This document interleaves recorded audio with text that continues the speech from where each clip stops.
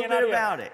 Everybody, this is Chris Todd, my friend. I'm looking forward to hearing his preaching today and teaching us from God's Word, and also encouraging us about the work going on in Lebanon. If you don't follow him already on Facebook on Words of Isa, right, get on Words of Isa and you can see the work that they're doing there in Tyre and Sidon.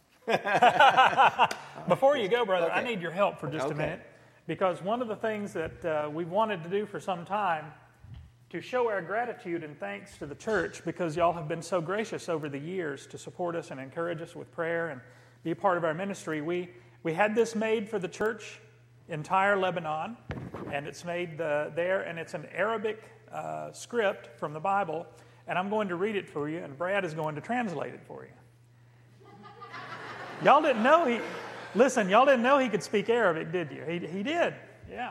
اذهبوا وتلمذوا كل الشيوب وغطسوهم باسم الأب والابن والروح القدس وعلموهم بكل ما أوصيتكم أن تعلموا به. That's it. Go ye therefore into all nations, baptizing them in the name of the Father, and the Son, and the Holy Spirit. He told me that before. And teaching them to obey everything I commanded you. I got nervous. Yeah, so there we go. Anyway. Sorry, we'll find a good spot for this beside our other paintings from the Middle East area, the place where we can't. But to give Brad full credit on this, he knew where to start reading it. Yeah. And he knows which way it should face when he's hanging it. So we're in good shape. You know, 1 and 2 ain't bad. Come preach to us, Chris. Anyway, thank you. I want to say thank you to all of you. It's so wonderful to be here today. And I don't want you to forget that we definitely came to say thank you. And there was something that I wanted to say about the music, too. The praise here is so good. The praise and worship music is so good. I really enjoyed it. And I have to say that did y'all have a cello the last time I was here? We should have. Well, that's my favorite musical instrument. Where's our cellist? Thank you. That's my favorite musical instrument. All of them are wonderful, but I really enjoyed having that. And I wasn't. Yeah, it does. The cello and the banjo were meant to be together, but there's really something happening there. It's working. It's two of those things that you wouldn't think would go together, and they sure do. They absolutely do. So I'd like to talk with you a little bit today about what we're doing in Lebanon, but I'd also like to do a little preaching. That may happen at some point here. So the theme that I want to talk to you about today, please keep this in mind, this kind of theme as we're going through, is the idea that God, everything that exists, all of creation, is a story that God is telling to glorify Jesus Christ. So everything that is and was and will happen is all for the glory of Christ. And that includes our lives. Maybe I'd say it especially includes our lives. And so each one of us is, in a way, a story that God is telling to glorify Christ. And what is the story in your life? What is God using in your life to glorify Jesus Christ? So I want to start with the scripture, Ephesians 2:10, if we'll put that scripture up on the overhead here. And I want to read this to you from the ESV. For we are his workmanship, created in Christ Jesus for good works, which God prepared beforehand that we should walk in them. So let me start with this. Several of you have noticed that I've lost a lot of weight since I was here last year, in fact, about 50 pounds. And I do not recommend my diet plan because I got type 2 diabetes, so that's not the way to lose 50 pounds. I found that out last September, and of all of the options I was thinking about, that was the best one, so it's kind of rare that you're happy to find that out, but I figured that was something I could deal with. And I was talking to Kim about it, and I told her, I'm going to be serious about this. A lot of people are not, but I want to be really serious. I'm going to take it seriously because here's the reason. I really feel like for the first time in my life, I'm doing the thing that God created me to do. Like everything in my life has led to this point, and God's brought these different things together, and now I'm at the point where I'm doing the work He's called and prepared me to do and walking in that work, and I don't want to quit doing it. I mean, all of us want Christ to come back, but I'm really enjoying this time that I've got to glorify Him before He comes back. And that's, so often in terms of salvation, we have this in mind, that once it's appointed to man once to die and then the judgment. So we know you don't get a second chance. If you're here today and you're not saved, if you've not given your life to Jesus Christ, I urge you to ignore everything else I'm going to say and start praying right now and do that. Because all of the things I'm going to say only matter if you're saved. I'm going to preach to the saved today in a way, because what I'm saying is going to apply to them, because they've been created in Christ Jesus. When it says here, created in Christ Jesus for good works, that means a person who's been saved. So if you've not been saved, I urge you to do that, so that all the things I'm going to say can lead you in the right direction today. But we don't often think of it in terms of people who are saved. But here's the thing. If you've been born again, if you've been created in Christ Jesus, you have a certain amount of time before you die to walk in those good works, and then you won't get a chance to do those anymore here on earth. You have a limited amount of time to glorify Jesus Christ with your life.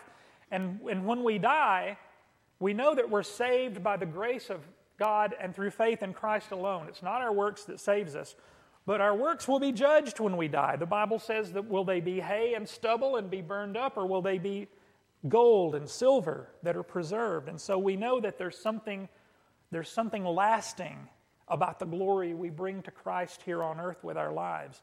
And I want that to be what I bring and lay before the throne forever, not a life of not caring and not walking in the works that God called me to do. And you only get one chance to do those works. However many years you have left here on earth, or days or hours, that's the amount of time you have left to glorify Jesus Christ in this lifetime. So I urge you not to waste any of that time, and I know I don't have any to waste. So this picture here is actually in Lebanon. All of the pictures I'll show you today from Lebanon, and Anna and Olivia are here with me today, who are in this picture. And beyond that is a village where we're working in the mountains. I go up there and preach occasionally, but the main work that we're doing is in Tyre, and I'll be talking more about that today. So this next slide is actually the Ras Al Ain refugee camp. I don't think any of you have been to Tyre, have been to this camp. Some of you have been to the other one that's there in Tyre. But this camp is the first one that we started working in. And I put this other scripture up here with which we're all familiar. In the beginning was the Word, and the Word was with God, and the Word was God. So I've already neglected my scripture. So let's slide back to the previous slide, because I didn't talk about the scripture that I want to preach about. That's a bad way to preach, isn't it? I got ahead of myself. So anyway, for we are his workmanship. I want to kind of unpack this verse. We're his workmanship. The Greek word that's used here for workmanship is poema, from which we derive our English word poem. Now, you can't take our meaning and throw it back on the Greeks. They really meant workmanship. They didn't mean poems. But we derived from that our word for poem, and it really made me think about the fact that a poem is a form of workmanship, and it's a storytelling. And so, in a sense, we're all poems or stories that God is telling. That's the way that we're his workmanship. Created in Christ Jesus for a specific purpose. You weren't created aimlessly for no particular reason in Christ Jesus, but you were created for good works. Those works are the purpose for which you were created. You were created for good works. Not just any good works, but works which God prepared beforehand. Beforehand. So before you were born again, God created works for you to do. He had a thing he wanted to do in his sovereign will, and he said, I'm going to create Brad to do that work. I'm going to create Misty to... Is Misty in here? Oh, okay, all right. I looked over at you and I was like, where's Misty? He created each one of us for a good work. We're all created for these specific good works which God prepared beforehand, that we should walk in them. That's the way we're supposed to live our life. We're supposed to walk in these good works. So now on to the next slide, the Ras Al Ain. And so this idea of Jesus telling a story through our lives, he even incorporated that into the way he taught and the way he identified himself. He taught through these powerful parables. And he was identified as the Word of God. And so we see that this idea of a story to glorify Jesus Christ is really something that's found in the Scriptures. So I want to share with you then a few stories from what God is doing in Tyre, Lebanon. So this next slide, in the Ras Al Ain camp, you know that I've come here over the years and I've talked about church planting work that we've done in different places, and we've always kind of done the build a building and start a program and bring people to it kind of church planting, which is great. But we really felt like that we needed to be more among the people, to be in the people and among them, incarnationally, just as Christ was God incarnate among us. We needed to go and be the church incarnate, or the body of Christ among the people in the camps. And so that was what we wanted to do this year. So this next slide. So what we did is we went to the Ras Al Ain camp that I showed you a picture of, and we got a room there an empty room, and we told all the kids, hey, come on, we're going to do school for you. Now these kids, these Syrian refugee children, this war has been going on for 7 years. And a lot of these kids have never been in school before. I talked about this last year when I was here, and I told y'all that Kim and I had a vision that God would do this the next year, and He's done it. And so I'm telling you about that. These kids, a lot of them, have never been to school before. They don't know anything. And so they were so excited. The kids were excited to come to school. You know, school started here, and our kids, we have to school started. You got to go. I don't want to go. No, you got to go. But these kids had never been to school, and it was their dream to go to school. Look at that boy right there. He was so excited to be able to stand up and recite his ABCs in school. You can just see the pride and the happiness and that smile he has on his face. And so the kids were so happy to come and be in school. We teach them a basic reading, writing, arithmetic, and Bible curriculum is what we teach. We teach Arabic and mathematics and Bible. And so it's a very simple curriculum, but those are the essentials that they need. And we started this program. You can see the room's full of kids. And in the beginning, all we had was a concrete floor and a bunch of kids. That was it. But we were ready to teach, and they were ready to learn. This next slide, we had friends here in North Alabama and Tennessee who helped us with the program. Because if you're going to do a school, you need books, and you need notebooks, and you need pencils, and you need to pay teachers, and all of these things that go into running a school program. And so when we had the funds for those things coming, then we were able to make it look much more like a school. This is beginning to look very much like a school here. And I want to tell you a story about the little girl in the front there in the black shirt that's got her hand raised up. So I was walking into the class one day just to see how things were going, and I'm going to tell you about our teachers later. I teach occasionally, but we have 4 people who teach for us, and I'm more of the school administrator, would be kind of my role. So I was walking into the class one day, and Yasser, one of our teachers, was teaching a class. And he was teaching the kids about giving your best to God. Brad, you were preaching about giving earlier, and everything Brad said was true. And it so much reminded me of the thing that Yasser was saying to the children that day. He said, when you give to God, always give your best to God. When you give of your time, give Him the first and the best of your time. When you give of your energy, give Him the best that you have. When you give Him from your wealth, from your belongings, give Him the best you have. When you give to the poor, don't go into your closet and get the clothes you don't want to wear anymore that you're tired of and give those to the poor. Give them from the stuff that you have that you want to wear. Give them from your best because you're giving it to God. And I thought, praise the Lord. That's a sermon that we could have in every church. And I'm so happy that our kids are getting that kind of teaching in this program. So this girl, after he was finished, she said, I don't know what this word is that you keep using, gospel. Can you tell me what the word gospel means? The Arabic word was Injil that he kept using. And she didn't know what it meant. She was not familiar with the word. So she said, tell me what this gospel is. And so he said, well, I'm going to go back and I'm going to tell you the Injil comes from the Greek word, and we use it this way, and here's the grammar, and here's how it came into Arabic. And as a teacher, he explained all that to her. And then he said, but let me tell you what the gospel means to me, how it's changed my life, how Jesus Christ has changed me. I want to tell you what the gospel means to me personally. And I was so excited to hear him witnessing to her as part of his answer. And so I just love the way that God has brought this program together so that we can meet their educational needs and their even more important spiritual needs at the same time. So it's just wonderful that God is doing that. This next picture. So that went pretty well. That went pretty well in the Ras Al-Ain camp, and it's still going well today. It's very unusual that you do some kind of project, a mission project like this, and it goes better than you thought it would. That doesn't happen very often, but in this case it did. And the Lord has really had a hedge around that program from the beginning. And so in December, we thought, well, hey, that was really easy. Let's start another one. So we went into the Spinnies camp, the El Basel camp. We went in there to start a program in December, and we got kicked out 3 times in 1 month out of the camp. So it was very, very rough in the beginning in the Spinnies camp. That camp is a stronghold of Satan. I talked to another pastor in town, and he said, that camp is hard. I've tried working there and I can't. It's just impossible to work in that camp. And so it really is a stronghold of Satan. He's got that camp in his hands. You've been to that camp. You've been to a home in that camp, and you know exactly what I'm talking about. There's just a spirit in that camp of hard exclusion. There's not an openness there like you might see in some other places. And so we don't run away from strongholds. That's not what God calls us to do. We have powerful spiritual weapons that break down strongholds. And so when we see a stronghold of Satan, we don't run away and say, oh, that's too hard, let's go find an easy place. We deploy those spiritual weapons that break down strongholds, those weapons of prayer and the power of the Holy Spirit.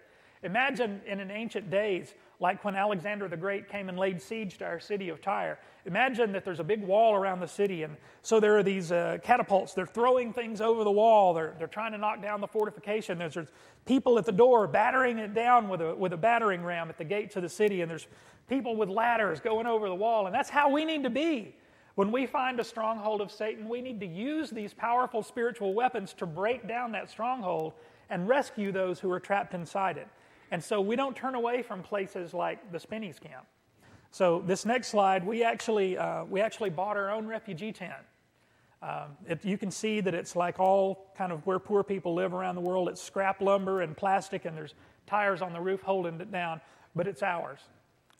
And they can't kick us out of the camp because we own the tent. And Kim and I have been married over 25 years now, and I told her, I said, honey, when you married me, I bet you never thought you'd have anything like this, did you? But we actually had an open house. We invited people to come and told them about the program that we were going to do in the educational program. And this next slide is actually a picture of our classroom.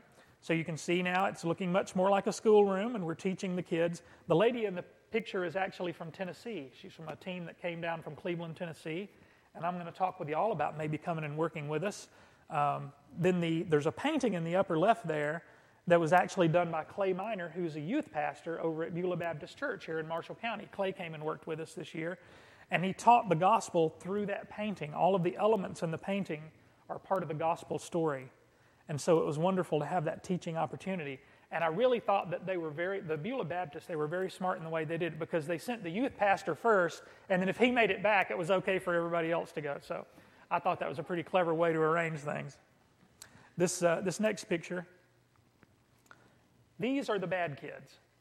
You know, if you're doing a school program and you're trying to keep order in the classroom so you can teach, some of the kids are going to misbehave, and you're going to have to put them out of class. So on this particular day, I had put all of these kids out of class for misbehavior.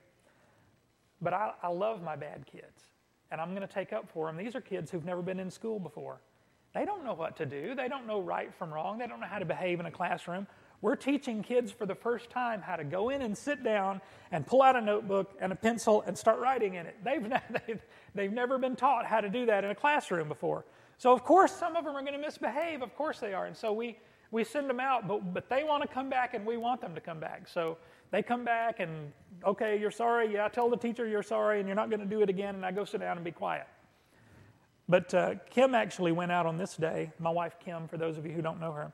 She went out that day and just sat down with the kids that I'd kicked out of class and started just writing with them in a notebook. And the kids wanted to take the pencil and write things in the notebook. They wanted to be in class that much that even after they got kicked out, they were willing to gang around a notebook and write in it. And here's the thing. Kim doesn't speak Arabic, but she does love kids. And if you have love, you can communicate with people. It's a universal language that breaks down all of these barriers if you're just willing to love people. The little girl there who's looking back at us, her name is Aya, and her story is very typical of a lot of the stories of kids in the camp. Aya's mother has two little kids that she takes care of. The father abandoned them in the refugee camp and went to the city and married another woman. Now, in the Muslim culture, you can have multiple wives, so he did not divorce her. He just left her and the girls in the camp and went to the city and married another woman, and he lives in the city with his second wife, and that mother has to take care of those two babies in the refugee camp by herself. And so she gets up along with other women in the camp, and they go out in the morning and they start working in the fields, tending the crops, planting and harvesting things, and she works there until 2 or 3 in the afternoon so that her babies will have something to eat. And Aya has to take care of her little sister, who's about 2 years old. So when we began the program, the school program, we didn't want all the little kids coming because they're rowdy and they're hard to handle. But what we figured out is, if you want the big kids to come, you got to let the little kids come, because the kids Aya's age are taking care of their little brothers and sisters. And so we had to make we sort of called it a kindergarten class, but it was really just bring any kid you want to and put it in this room class, just so we'd have a way for some of the kids to come to school like Aya. So when we have the little ones come, we do have a separate class for them. Go ahead to that next picture. So I want to tell you now what I think is the part of the program that has blessed me the most, and that's the teachers that God has provided to work with us in this program. So we have 4 teachers now that are currently working with us in this program. All 4 of the teachers are Muslims who've come to faith in Christ, and now they're going back into the camps and working with Muslim people, sharing their faith in Christ among their own people. So here are their pictures, and I'll start on the upper left and I'll tell you their stories. That's Sukaina. Sukaina is a Palestinian girl, and her family was actually kicked out of Israel at the end of the 1948 war and has never been allowed to go home to their home there. So they're generationally refugees in Syria. They lived in Syria for generations, and she was born in Syria and has been a refugee there all her life. Then when the war broke out in Syria, they had to come to Lebanon. So she's twice a refugee from Israel and then from Syria. Now she's a refugee in Lebanon. And she actually came to the Lord through teaching the Bible to some missionaries. There was a Korean missionary couple that came to Tyre and wanted to learn Arabic, and so they hired her to be their language teacher, and she started teaching them from the Bible. And so she started reading, and the things from the Bible were speaking to her, and she would go home and she would say to her dad, "Hey, did Jesus really say this? Is this true?" And her dad would say to her, "It's just a job. Don't believe them and don't believe their book." But the word kept speaking to her, and she gave her life to Christ and was baptized in the church in Tyre. And she was the first teacher that began the program with me. We have Bishoy, who is actually a Muslim who came to faith in Egypt. And he one of the sad things about many of the Muslims who come to faith in Christ is that often the churches won't accept them. They don't trust them. They don't know if they've really come to Christ or if they're just tricking them. And they're afraid of what the Muslims in the community might do to them.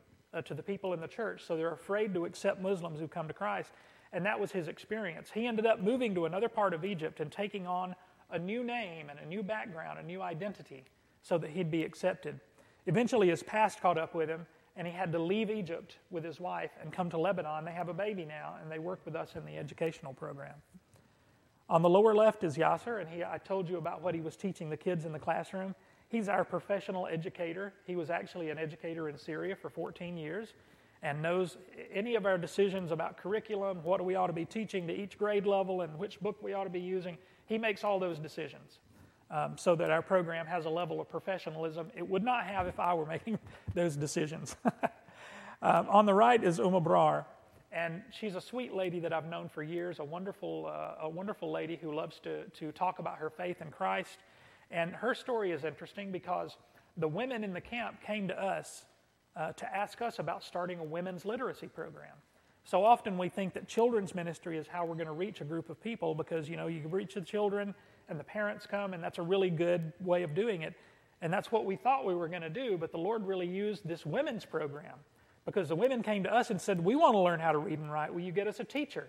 So we brought Brar to do our women's literacy program. She does it in both camps now. She does a women's literacy program, and she has 15 to 18 women that come every time she has class. So she has strong groups in both camps. And so now that we have the mamas on our side, we can do what we want. They're kind of the key to the camp. So this next picture,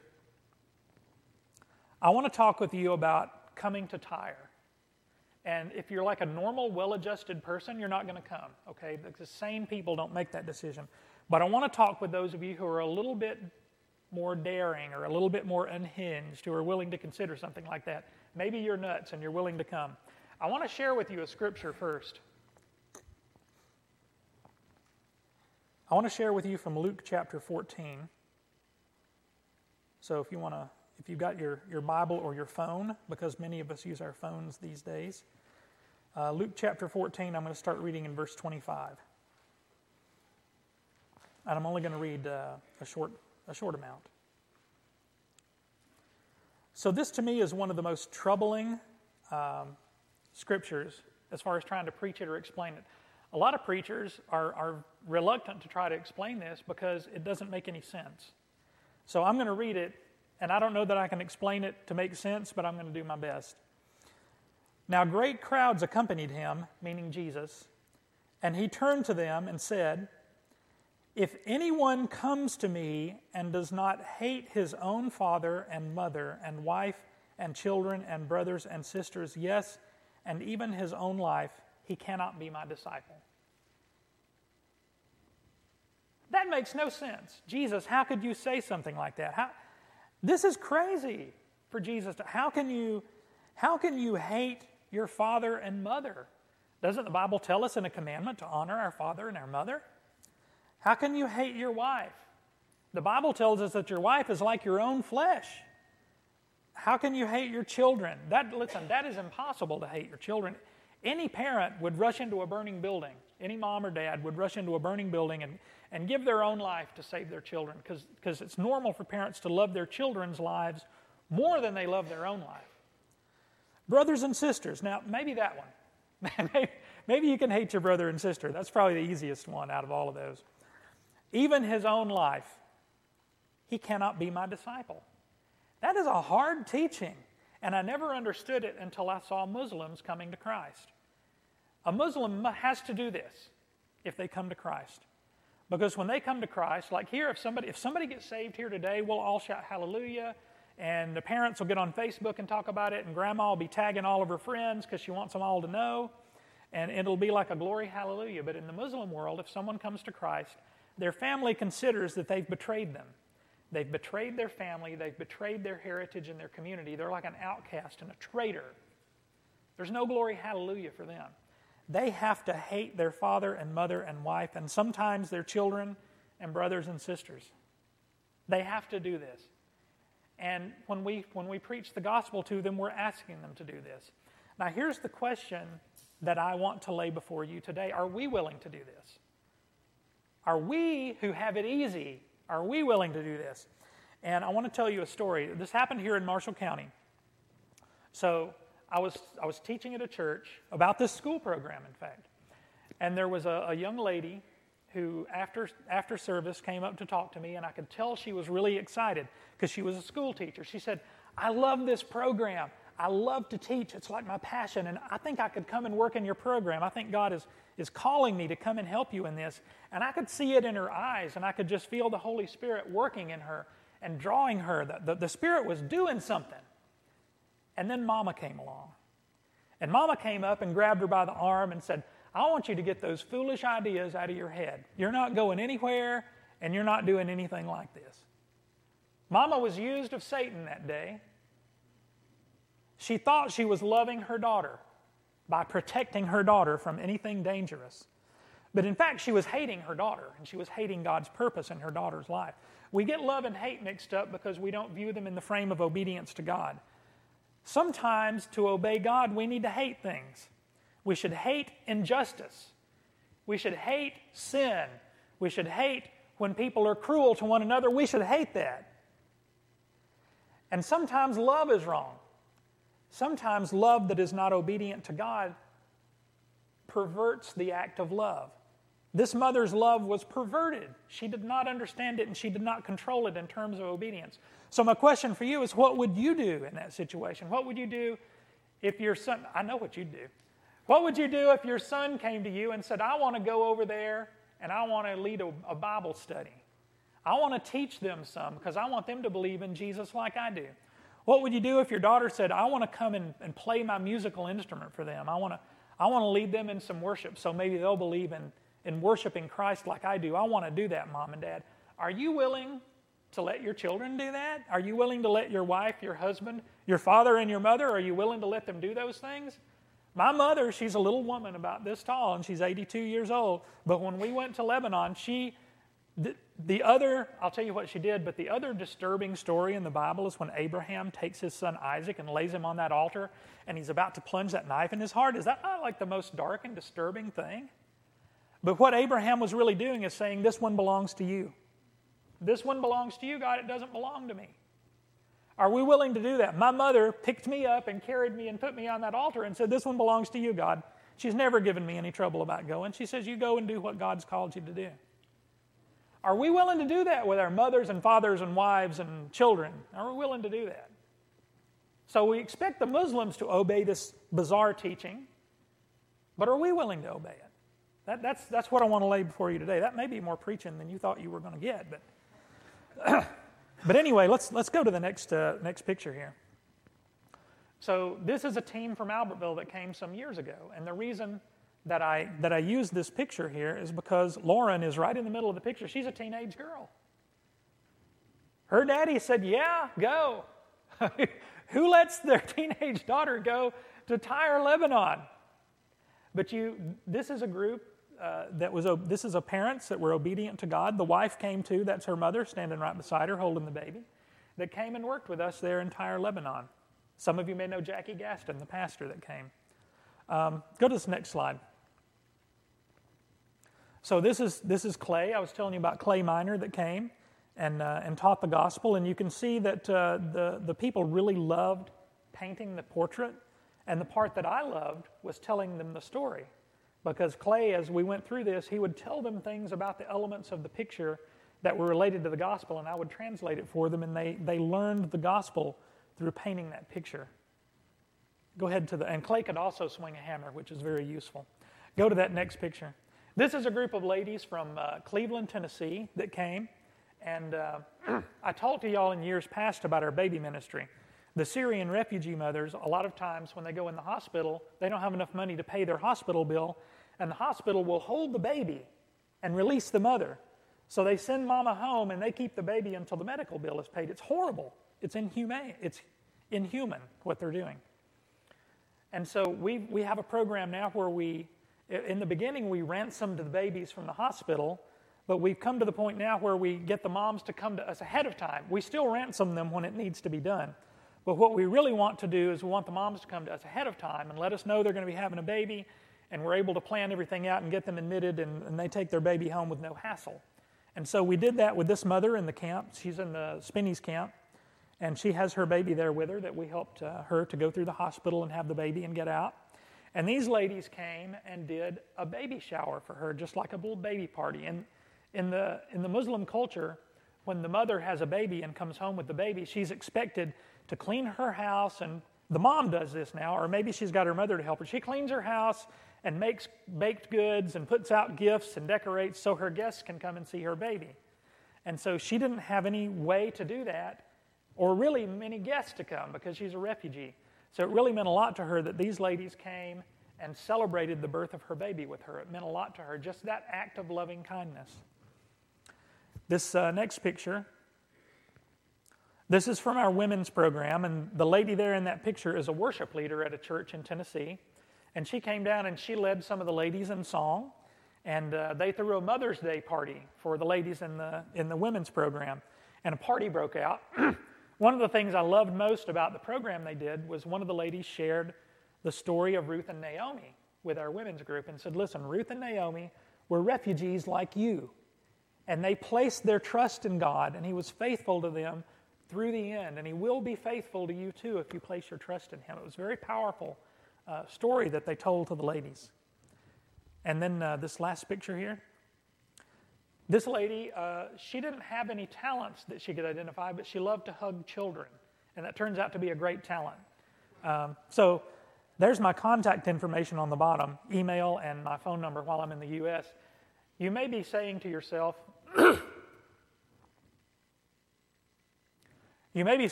what can I do? Well, I'm not a musical person. I'm not a person who teaches. I'm not a person who does any of these things. That's never been an obstacle. Nobody's ever come to Tyre and me say to them, "Oh, I don't know what we're going to do with you." That doesn't happen. When we are obedient to God, He uses our obedience for His glory. Now, some of you who've been, I'd love for you to come back, Nate. You come back, brother? All right, fantastic. I'd love, and it makes I know it's been a while since the honeymoon, but it would make a great like re-honeymoon. But some of you who've not been before, I'd love for y'all to come too. We have a room in our home where we host teams, so you'd be staying with us, and we can talk about the details of that. But the most important thing is God calling you, and if He's calling you, be obedient to that. Just step out and say, "God, I'm going to obey you, and I'm going to come, and we'll figure out what we're going to do." So if that's you, there's my contact information. So I'd like to take a moment to pray, and then Brad, whatever y'all are doing to close. Father, I just want to thank you for this wonderful church. Thank you for their spirit.